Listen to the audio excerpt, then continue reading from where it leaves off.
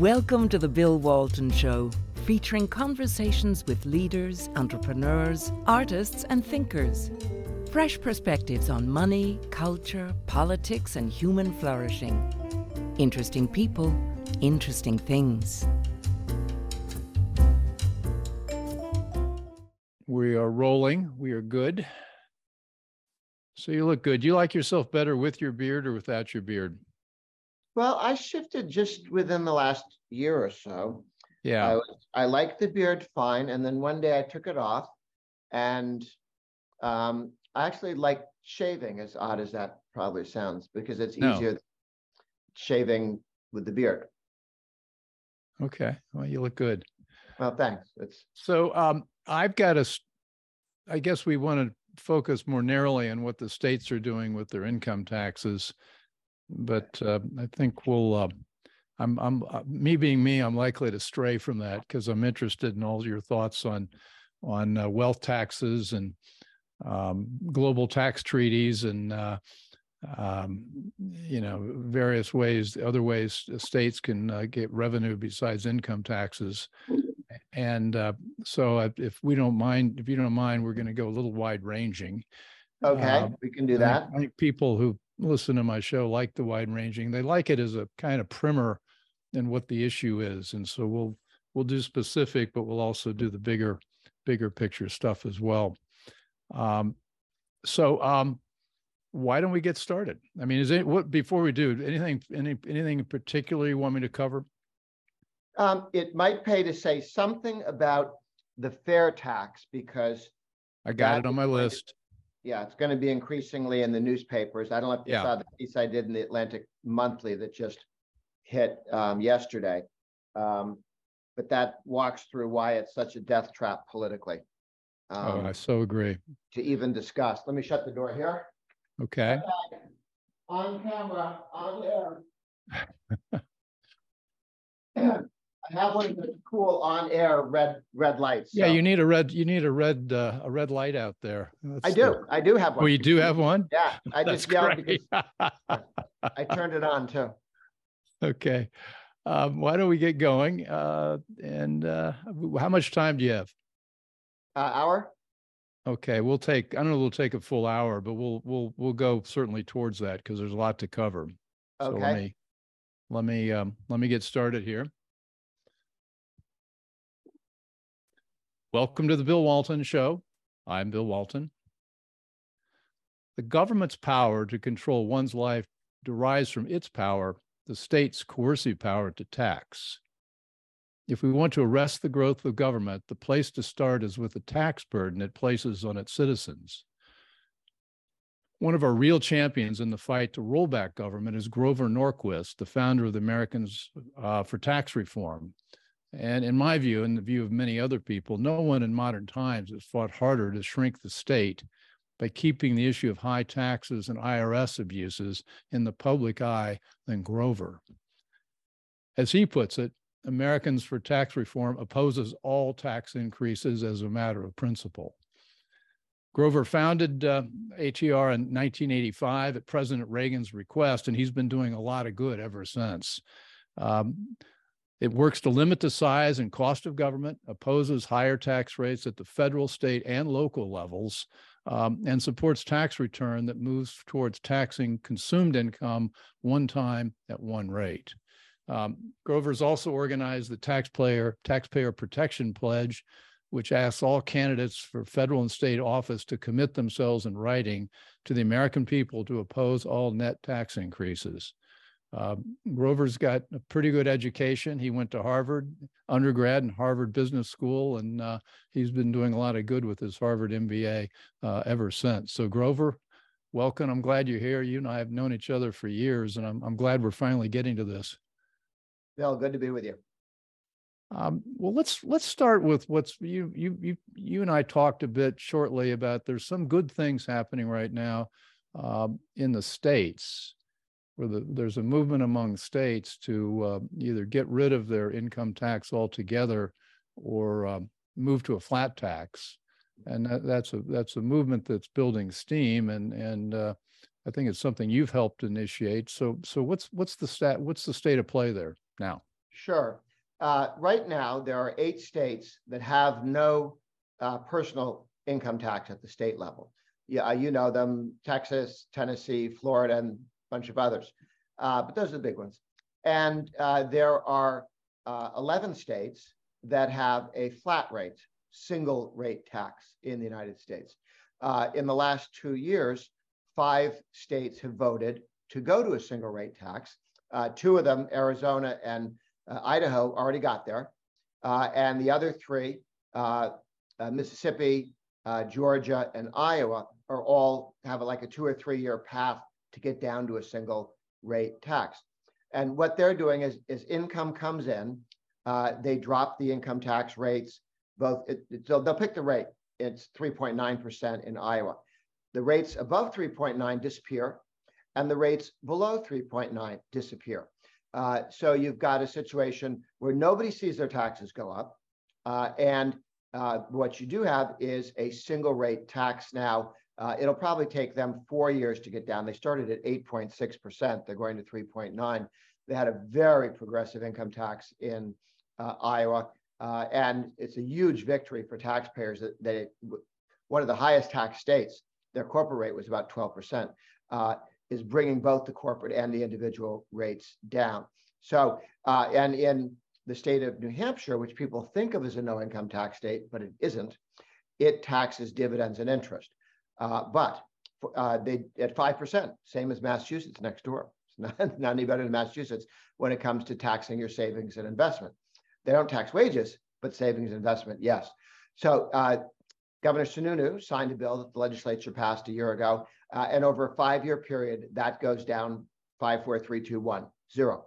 So it will be a no income tax state that doesn't require any triggers. It's just going flat straight to 0. And so what we found is single rate taxes, and there are 2 kinds. There's 8 states have a 0 single rate, and then other states have 3, 4, 5 as a single rate tax. Single rate taxes are lower than graduated income taxes. Single rate taxes protect every citizen because when the politicians want to raise their taxes, they have to look at everybody in the state and say, I'm going to raise all your taxes for this project. So it keeps them from cherry picking the high income people, and they get everybody engaged in the political fight. Yes. How did Biden and Clinton and Obama all run? I'm only going to tax the top 2%. Only going to tax the top 2%. Now they lied and went after energy taxes for everybody, but to get into office, only going to tax the 2%. That's the Richard Speck theory of tax increases. And if you can't take on everybody in the room at once, you take them out of the room one at a time. And that's been very successful for the left. So the more states have a single rate tax, the left can raise taxes. And single rate taxes are easy to reduce because when you cut them, everybody's going to benefit the same amount. Everybody gets happy. Hey, one thing that surprised me when I was doing a bit of research for this is that the left coast, I mean, you would expect these numbers. Oregon has an 8.9% income tax, and California, of course, tops that at 13.3%. But I was surprised to see that Washington State doesn't seem to have an income tax. What's happening there? Constitutional amendment forbidding it. Okay. But keep in mind that the left there keeps passing legislation to tax capital gains, which of course is income. And the court has slapped them down several times. There is a hope on the left that another round of, let's pretend, they wanted to call it an excise tax on capital gains, and to see if they could fool the court. This court might agree with them. It's not impossible. So keep your eye, don't move to Washington until we see what the court does. They may decide to tax capital gains, in which case I'm wondering whether Amazon and Bill Gates' team will want to stay in that state. Well, certainly they're, with the drop in the stock price, I suppose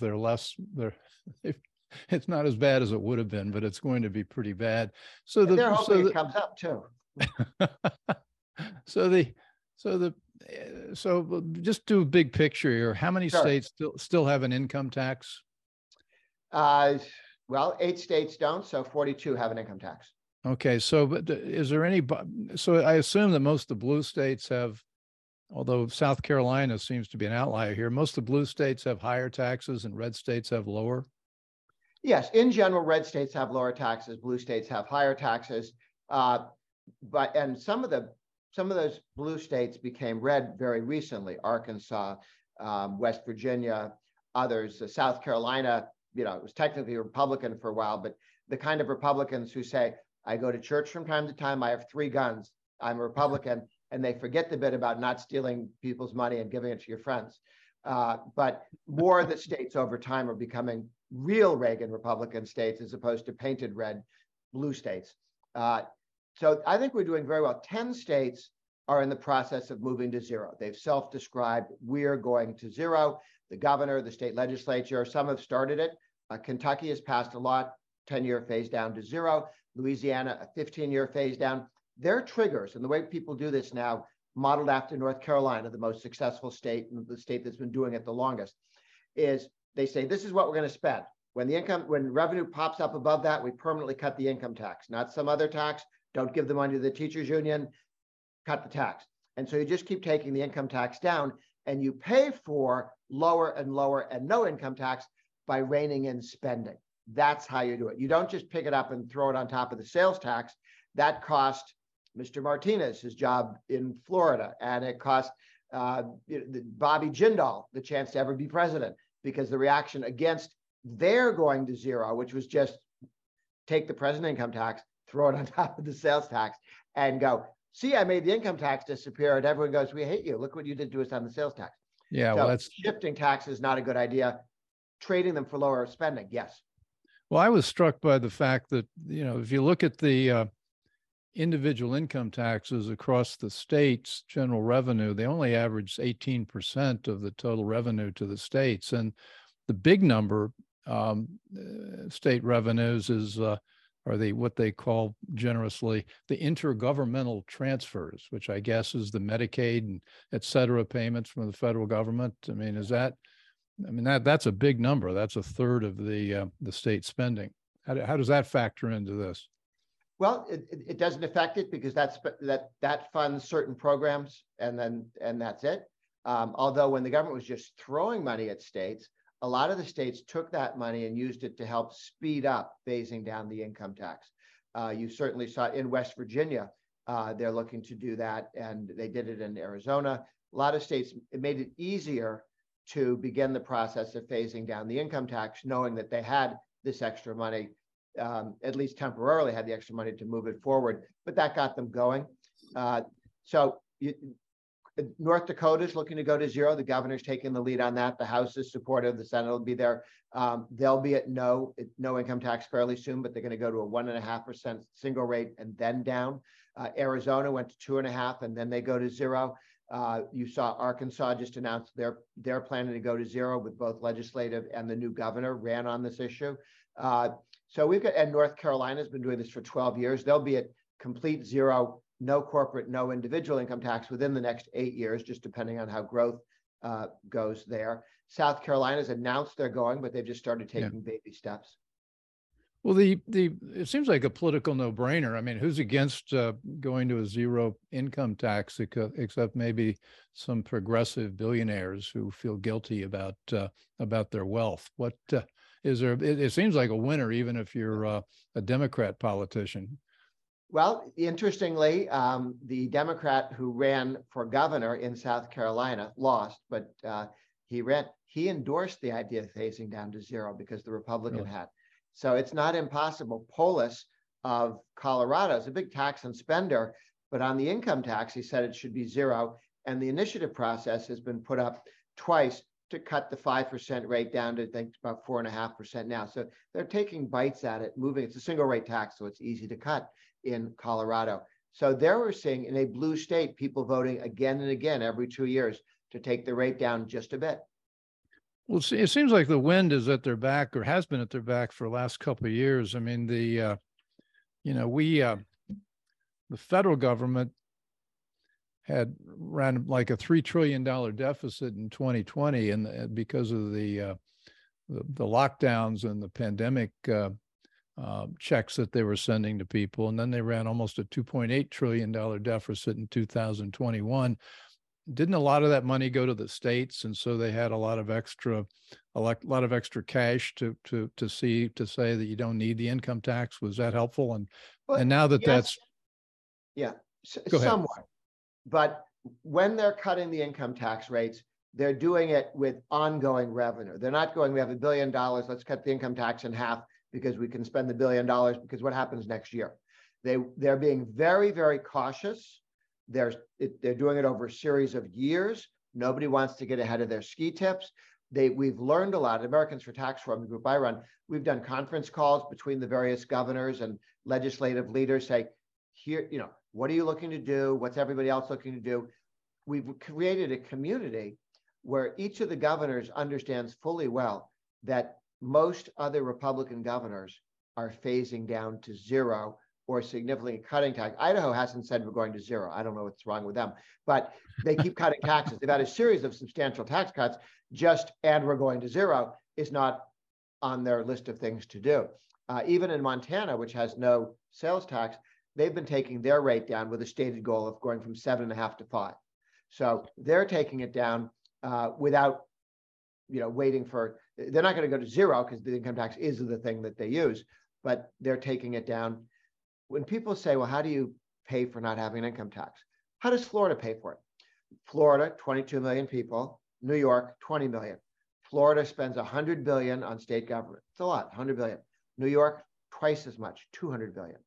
So the roads aren't any better up in New York. The public safety and cops aren't any better. Schools aren't any better. They hire more government employees, pay them more, and have ridiculous pensions. That's what you get for twice the cost of state government. And that's what you don't need an income tax. I mean, New York wouldn't need an income tax if they spent half as much. So the key is spending restraint, but having a single rate tax makes it tougher for them to raise taxes. So how much can ATR take credit for this? Seems to me you've been talking about this for 25 years, 30 years. Well, we've been helpful in speeding it up. Because I talked to each of the governors and state legislative leaders, and we run a meeting in Washington, D.C., a Wednesday meeting with last week 100 people in the meeting and 30 from other states and overseas coming in by Zoom equivalent. And so we talk about what's going on. And then 45 states have similar meetings. Some states like Florida has 4, New York has 2, Texas has 2, California's going to get a whole string of them, just one right now. And that allows all the parts of the center-right movement to talk to each other. But then we take the leaders of those groups and they talk to each other. So when we were working with the state Senate leader in Kentucky, and about what he was looking to do, I said, you might talk, here's some people that are doing different things. And I gave him the name of the Senate leader in North Carolina and the House leader in Mississippi. Those were his best friends. So I called him on the phone and said, how have you guys been doing this? Because they've been doing it for a while. And then next thing I knew, he passed legislation. So when speakers and state legislative leaders and governors talk to each other and learn from each other, that's very helpful. And with the meetings, we try and do that with the outside groups and the legislators, but then we bring the states together. It's helpful. Well, your Wednesday meetings are incredibly effective at pulling people together. But I think the thing you've innovated is those are happening at the state level, which is where all this action is. And my guess is most people got the arguments and the statistic to make their case from these meetings. So, you're doing a lot of good. And thank you. Where does sale taxes come into this? Because I want to talk in a little bit about the so-called fair tax, which some Republican congressmen are trying to get at the federal level. That's a detailed conversation. But let's just talk about the state sales taxes. Right now, they average about 23% of the total revenue that states generate. When states are talking about getting rid of the income tax, or they also, by being the politicians they're saying, well, we got to raise the sales tax to pay for the lack of an income tax? Most states try and do that first. And they walk into a bridge abutment and discover that that's a very unpopular thing to do. Yeah. They tried that first in North Carolina. Yeah. North Carolina, which is doing everything right now, did try everything wrong first. Okay, just to be fair, and understandably, because nobody else had done this ever except Alaska, which had oil, in terms of go to no income tax. So their first thought was move it over to sales taxes. Sales taxes on services are particularly unpleasant. Why? Because if you do people's nails for a living or cut hair, your sales are your income. It's right. the same thing. And so a sales tax is an income tax. It doesn't do you any good to have both is death. So they really, really dislike that. It becomes very unpopular. Now, a sales tax has an advantage. It's generally a single rate tax. And you want to keep it low. But the important thing, if you want to keep taxes low and government limited, you want all taxes to, as much as possibly, single rate, not graduated. The income tax needs to be flat, sales tax flat, as opposed to some VATs in Europe where they have different, like excise taxes inside the sales tax code. Excise taxes are problematic because you target particular individuals or lifestyles or different, all the government say, oh, we're not taxing you, we're just taxing cigarette smokers. And then they turn around and get you somewhere else. So again, excise taxes are like a progressive tax for the sales tax because they allow you to pick on unpopular people this week. We'll tax them, not you. We'll get you later, them now. So the sales tax is an interesting tax. It's been around for quite some time. Property taxes are very visible. What you want in taxes is visible, so people know what they pay. Mm-hmm. Sales tax has a problem. Do you really know what you paid in sales tax last year? I don't. I know it was X percentage of what I bought, but I don't know what I paid. Property tax, I can tell you the penny what I paid in property taxes. That's written down. Yes. So sales taxes, nice because they're single rate. Not as transparent as you'd like, and they do get you a little bit, so you're not quite sure how much you're paying. Well, you look at the trade between property taxes and income taxes.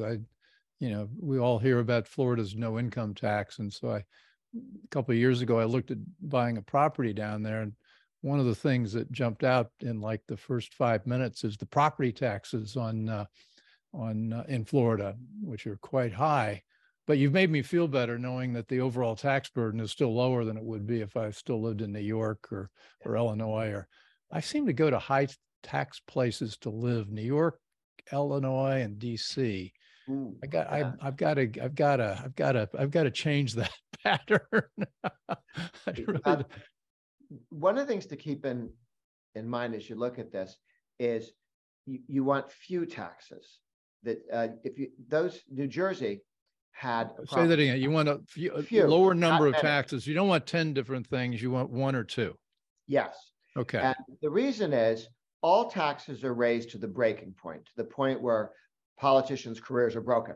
So they raise the property tax until there's a revolt, and they come down a little bit. They raise the sales tax until there's a revolt, comes down a little bit. Income tax comes down a bit. Now you've got three, though. Every one of them just under the political breaking point, and they want tested every once in a while to see if maybe they can get a little more out of that. But with property taxes, the real sin there is local government.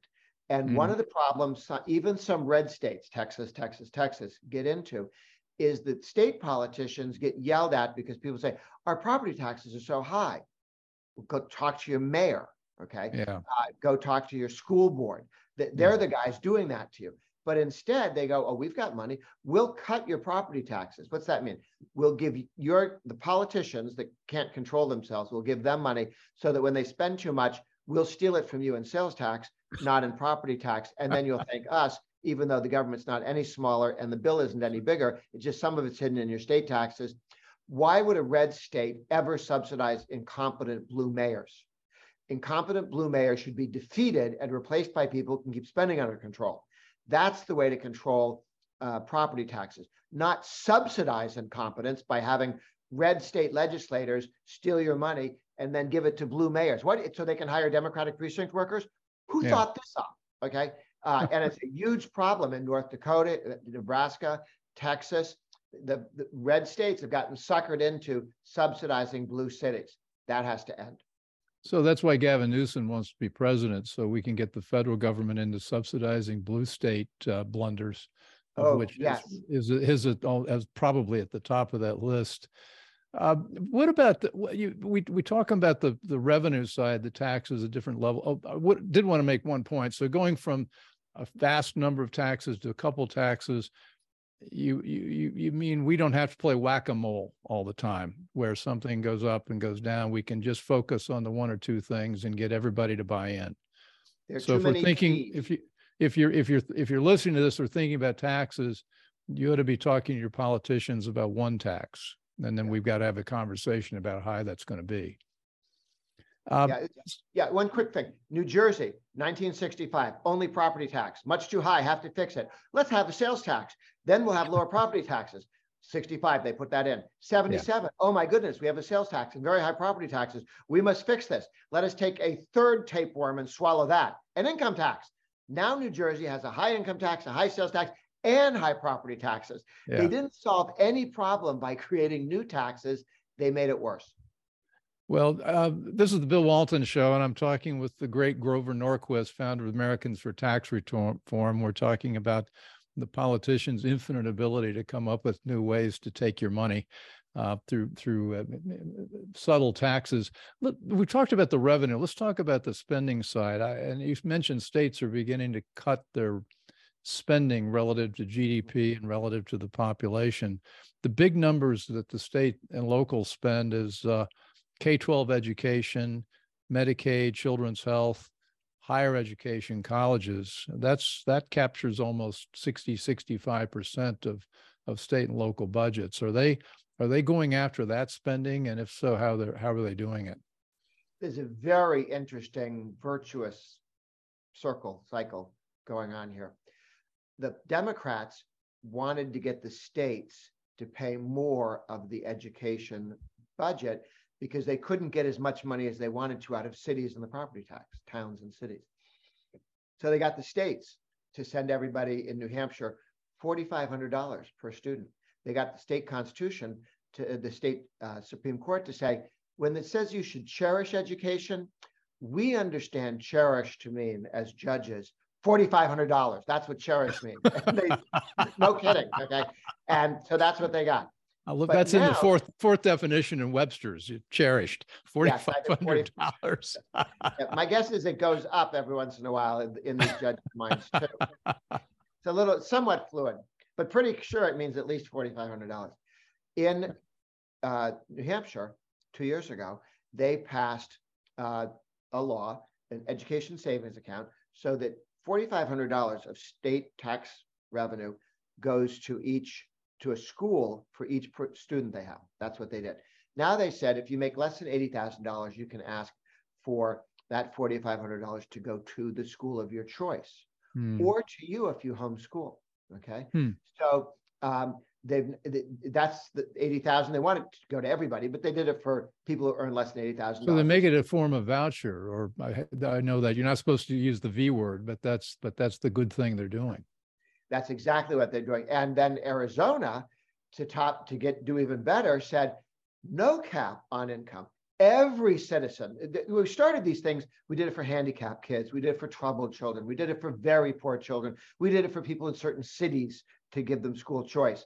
And then because nobody died and the world got better and parents liked it and even the teachers liked it.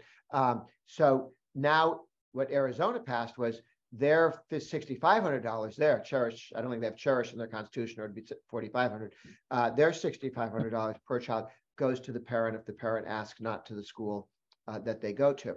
So, and then all the other states, Texas, Iowa, that are all looking to do this, Arkansas, they're all doing the everything like the Arizona model. So the people who started to do school choice in Florida and Wisconsin, Jeb Bush and Tommy Thompson and so on, they really got the ball rolling with some very small, people, why don't you do it for everybody? Because we don't have the votes to do it for everybody, idiot.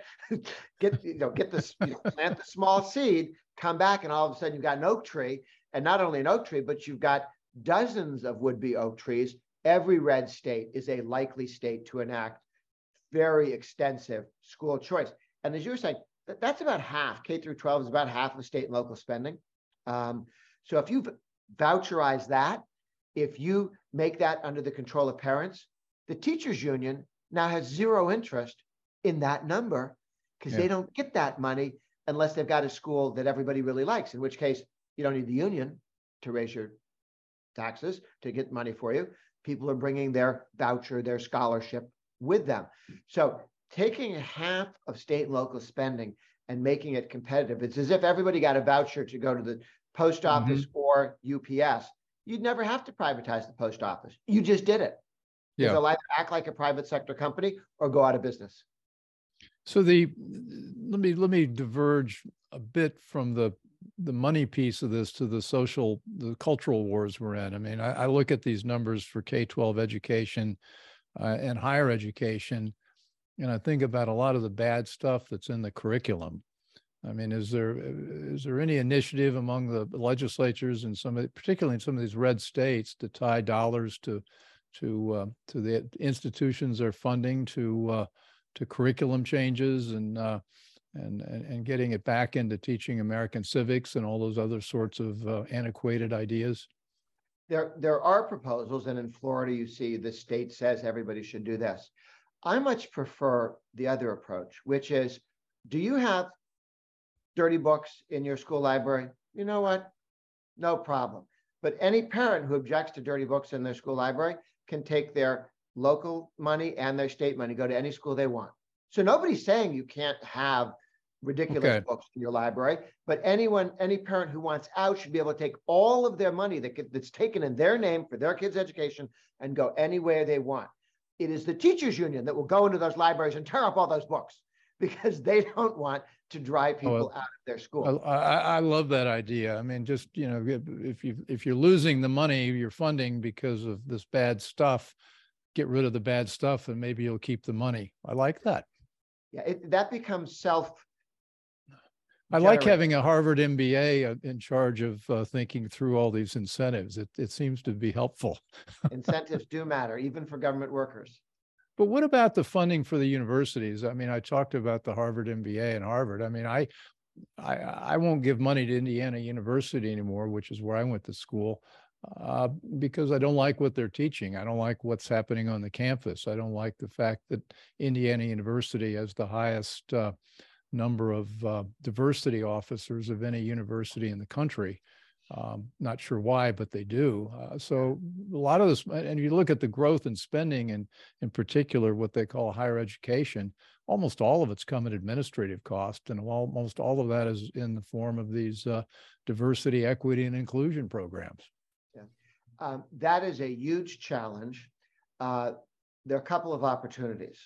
One is governors do not, when somebody runs for governor, they may tell you, I'll nominate conservative judges. They may tell you, I won't raise your taxes. They almost never come in with a public or private plan to reform schools. But you now see with the governor of Virginia and the governor of Florida, both looking about their appointments as to who's running these universities much more seriously. We had even good conservative governors in the past would put people on the board of directors of universities in Colorado, for instance. Republicans had that a long time because they wanted free tickets to the football game.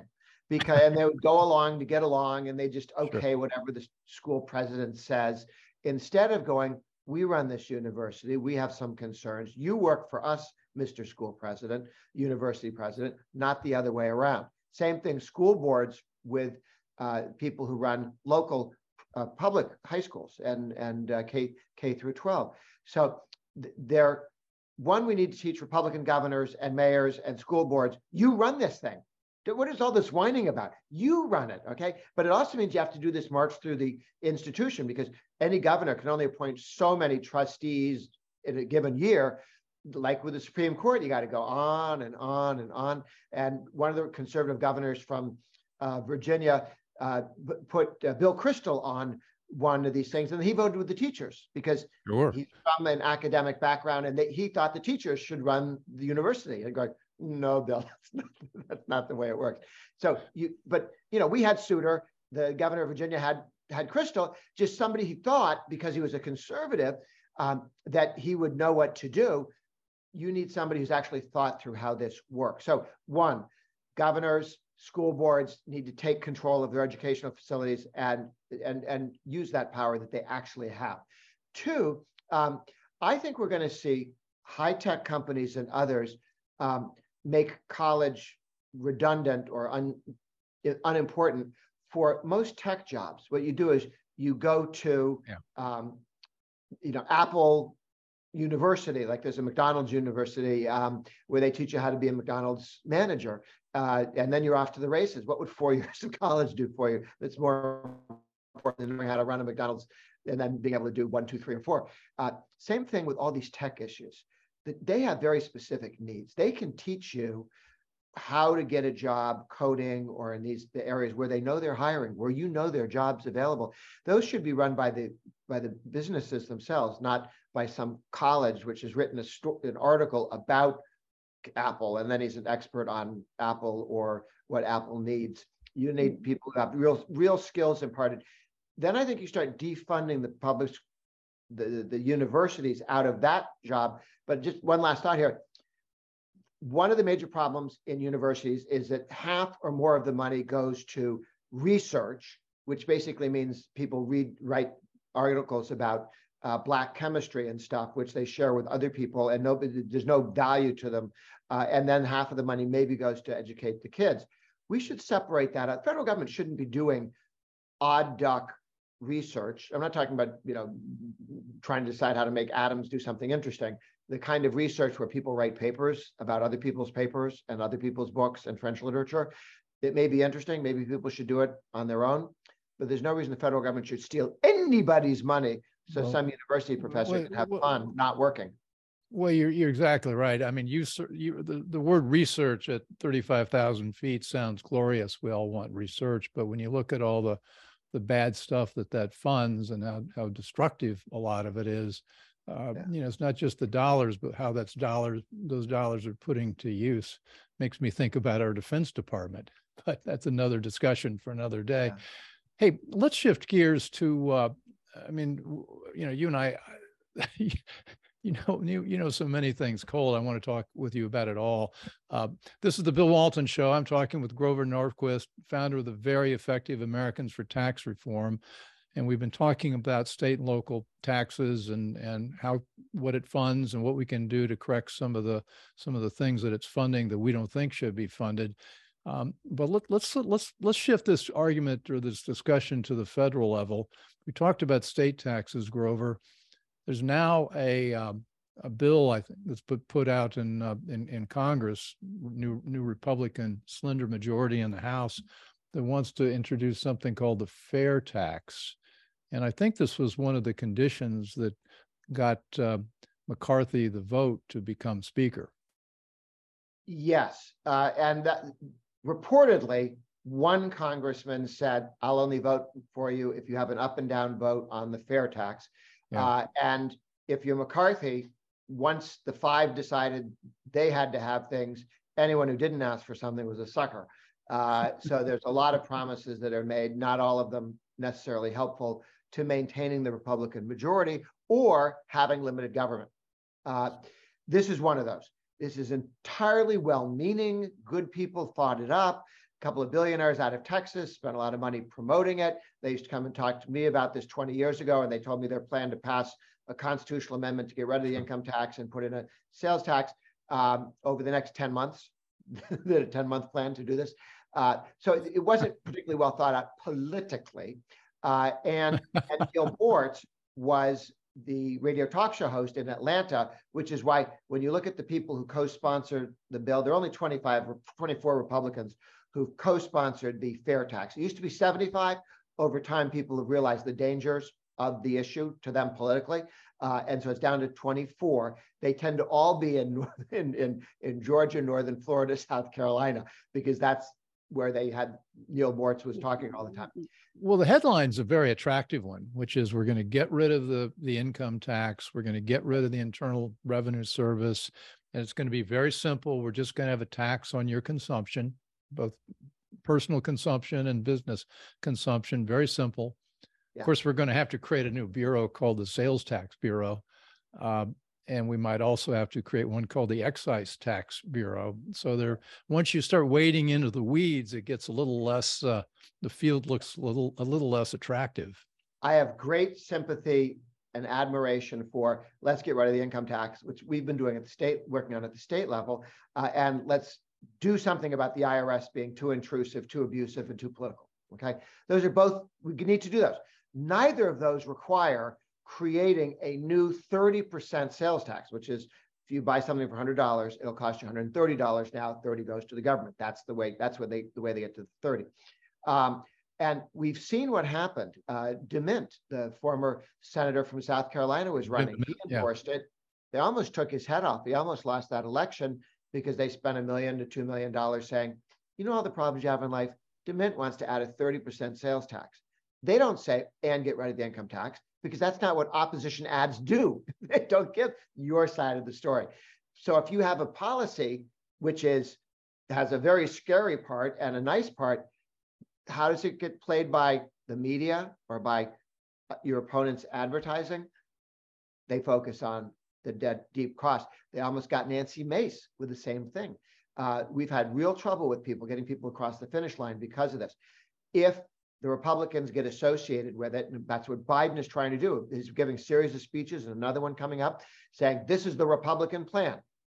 The Republican Party's never voted for this. It's never been on a platform. It's never been voted on. It's never gone through Ways and Means Committee. It's the idea supported sort of by 24 people, none of whom have gotten a vote on it. But we need to make sure that more Republicans don't get stuck into this trap.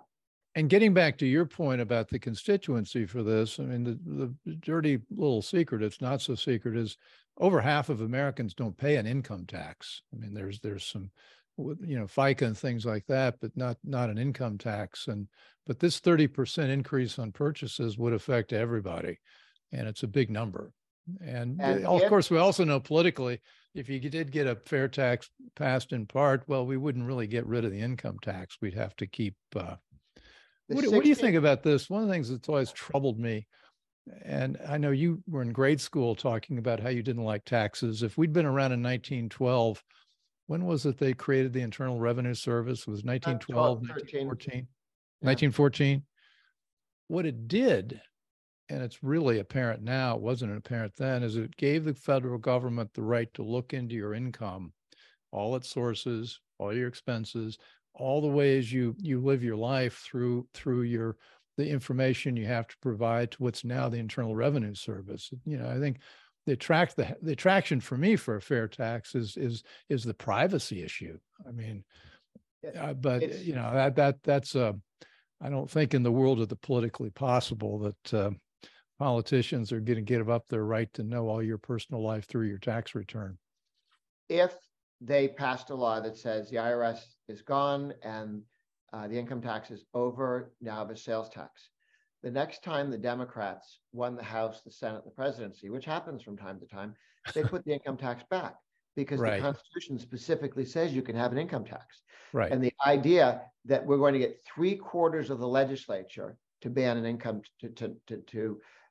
ban an income tax and 2/3 of the House and Senate to ban an income tax, that is never happening. So which has got to be paired with the fair tax, which is the constitutional amendment you'd need, or repealing that constitutional amendment, then that's an impossibility. Right.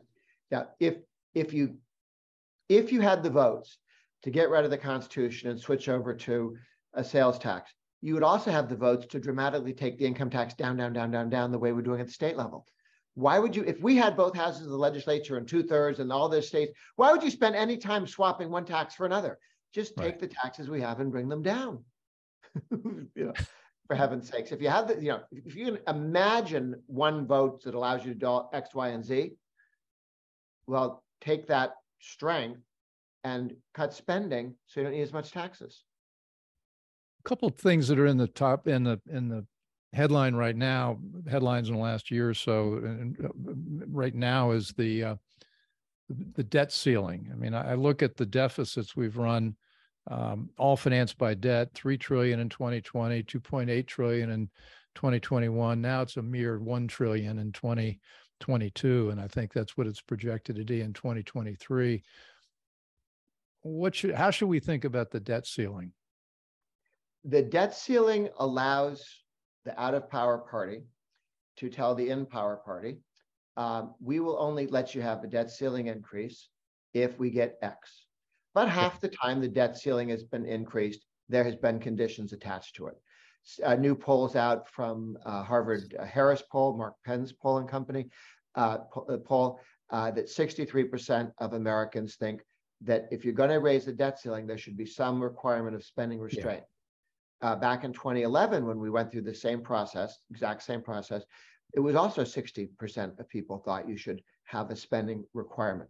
What the Democrats wanted in 2011 was tax increases, some spending restraint. They wanted to cut Social Security and Medicare, okay, because they don't think that generates the votes for them that social welfare spending does.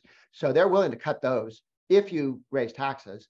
And the Republicans said, we're not raising taxes. And they also said, and by the way, we're not so stupid as to think we'd walk into a room with you and you say we've agreed to cut Social Security and raise taxes. And when we walk out the door and say we've agreed to cutting taxes, raising taxes and cutting Social Security, you're going to walk away from that and we'll be the party cutting Social Security. There's no way you're going to make us carry that. So the Republicans said, that's a trap. Although I see in the newspaper today that some Republicans are going in the Senate, this might work. Okay, we went through this. I wish these people weren't 12 years old and didn't know what happened in 2011. We've done this before. They tried to get us to cut Social Security. They tried to get us to raise taxes. And Republicans said, we want spending reduction of $2 trillion over 10 years, not tomorrow, over 10 years, in order to give you the $2 trillion in additional debt ceiling. That's exactly what we got. It is exactly what we got. It was Obama who agreed to it. It was Biden who negotiated it. So we've all been there. So all this screaming is going to end the world, or we have to raise taxes, or nobody's ever had a condition on this. It's all nonsense. You go back. I've been reading the old newspapers, and everything that they say today is what they said then. And where did we end up? In a very good place. No tax increase, not a penny, and spending restraint, but nothing got smashed to smithereens. They just cut everything a little bit. And we should do that again. So how does this, well, even that $2 trillion sounds like a lot, but it still leaves us with an $800 billion deficit every year. So it's not exactly draconian. So this show tends to be a little longer shelf life material, but we're now in late January 2023. How does this latest debt ceiling drama end? It'll end in June, just as they get up to the deadline. And I think it'll be, if the Republicans can hold 218 in the House, and that means you have to sit down the 5 guys who do performance art instead of be congressmen and make them agree, we're going to have this position, we need you to agree. Because otherwise, if we walk out of this room and any one of you walks and says, we're not with the deal, then we have no credibility. And then the deal will be done in the Senate. Okay. And when I was reading this thing about, we're going to do the tax increase and Social Security, it was a couple of senators. They could and would do that. You don't want a deal done in the Senate.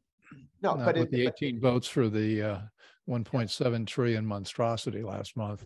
And what you now need to do is to say to people who just had fun voting with the Democrats 14 times in a row, you've got to agree that we're going to come up with one plan, and however good a deal we get, we deliver 218 votes. We've already seen the head of the Freedom Caucus go say, you know, that 1-to-1 agreement we had, we need 4-to-1. Now, if that's a negotiating position, that's fine. But if he really believes that he can get that and he's not going to vote for anything else, well, then he's just made not himself irrelevant, the entire House irrelevant. No one will talk to anybody in the House. They'll do it in the Senate, and they'll go back and pick up 5 moderates to go with all the Democrats with whatever the Senate agrees to. And the House will be in. It's not one guy says, I have a ridiculous demand, means you're irrelevant. You make the House irrelevant, all done by the Senate, and not by the Senate, but by 9 Republicans and all Ds. That's how they make it. That's the best argument I've heard about keeping 218 to vote on what's acceptable. Boy, you go to the Senate, you might as well just hand it to Biden. But that's why that's why the Senate did the spending deal without waiting for the House, because they're looking at it, wait for what House? There's no 218 there. We'll cut the best deal we can. You guys in the House will live with it because you can't get your act together. Yeah. If they can get 218 act together, they can dominate this town. But they got to have 218. Okay. One item, we got to get out of here. I've already taken way too much of your time, but I could probably spend 5-6 hours. Janet Yellen came back with a long face not too long ago because she'd gone to a very fancy resort. I can't remember where, in Europe or someplace exotic, feeling like she hadn't gotten the tax treaty she wanted, which would cause all the states, all the governments, all the countries to have a minimum tax that they would charge, so that you couldn't have countries competing with other countries based on a lower tax burden. I know, explain why that's a bad idea for everybody to have the same, quote, low taxes, and also where's the pushback coming against that? Sure. This is something the Europeans have always wanted. They considered the United States, when we cut our corporate rate down to 50 and then 28, they didn't like that at all. The Europeans all followed us and went way under 28 because it was such a good idea. But now they don't like the idea of Ireland and Hungary and some of these other countries having 12.5% or 8% taxes, because they don't want to have to compete with that. And the point of fact, they should have to compete with it. We should have been at 15. That's what Trump wanted to do. We got stuck at 21. I mean, 21 was much better than 35. Don't get me wrong. But we wanted 15. We still should go to 15. That should be where we are. And we should want lower taxes in America compared to Europe or the rest of the world. Not the same. You don't want a cartel. In the states, the reason why states are going to 0 and lower is so they can compete. But if you could have had a bunch of states get together, or the federal government come out and figure out how to say, no one can have a tax lower than 10%, then every state would have a 10% income tax. And so there'd be no reason for them to do better. So incentives matter. And if you lower taxes, you attract capital, you get investment. Investment creates people building things and creating jobs, and all of a sudden people are getting richer and happier. And that, okay. The Europeans do not want to have to work during the summer, and they're trying to figure out some way to slow us down. Well, I don't really want to work during the summer either, but anyway, that's Grover, this has been fantastic, and to be continued, because there are a lot of things that we didn't get to cover today. How about a last word on what you're doing with ATR and how people can support you? Sure. Americans for Tax Reform, we share with all state legislators and House and Senate leaders, members. Would you sign the pledge never to raise taxes? And we have most Republicans in the House and the Senate, state legislatures, most Republican governors have made that commitment in writing that they'll never raise taxes. It's what stopped tax increases back in 2011 and 2013. It is what's allowed us at the state level to say no to Democratic governors and Republican governors to say no to every spending idea. So the pledge, when you talk to somebody who's running for office, have they signed the pledge, a written pledge to the people of your state, not to me, as Obama used to say, but to the people of their state, that they tend to keep. And since 1994, no Republican in DC has voted for a tax increase. They've all kept their pledge. And since 94, when we started keeping the pledge, the Republicans have controlled Congress 60% of the time. Previously, it was 4 years out of 64 years. So by being the party that won't raise taxes, the Republicans became competitive in Washington, DC, where they weren't before. So what we want to do is move that stronger in every single state. And then the next big project, how it is local government, mayors, school boards, all the various districts and so on. We need to take the no tax increase commitment to local government as well as state and federal. I tweet at Grover Norquist. Our website is ATR, Americans for Tax Reform, ATR.org. And we'd love to hear from you. Grover, thank you. Thank you. This has been the Bill Walton Show. And as we just heard, we're here with Grover Norquist. And as always, you can find us on all the major podcast platforms and on Substack and on YouTube and on Rumble. I don't think we said anything today that would get us kicked off YouTube, but you never know. And as always, we welcome your comments either in Substack or on our website, thebillwaltonshow.com. And so thanks for joining, and I hope you learned a lot. I certainly did. And we'll have Grover back for more. So thanks. Thank you, Bill. I hope you enjoyed the conversation. Want more? Click the subscribe button or head over to thebillwaltonshow.com to choose from over 100 episodes. You can also learn more about our guest on our Interesting People page. And send us your comments. We read every one, and your thoughts help us guide the show. If it's easier for you to listen, check out our podcast page and subscribe there. In return, we'll keep you informed about what's true, what's right, and what's next. Thanks for joining.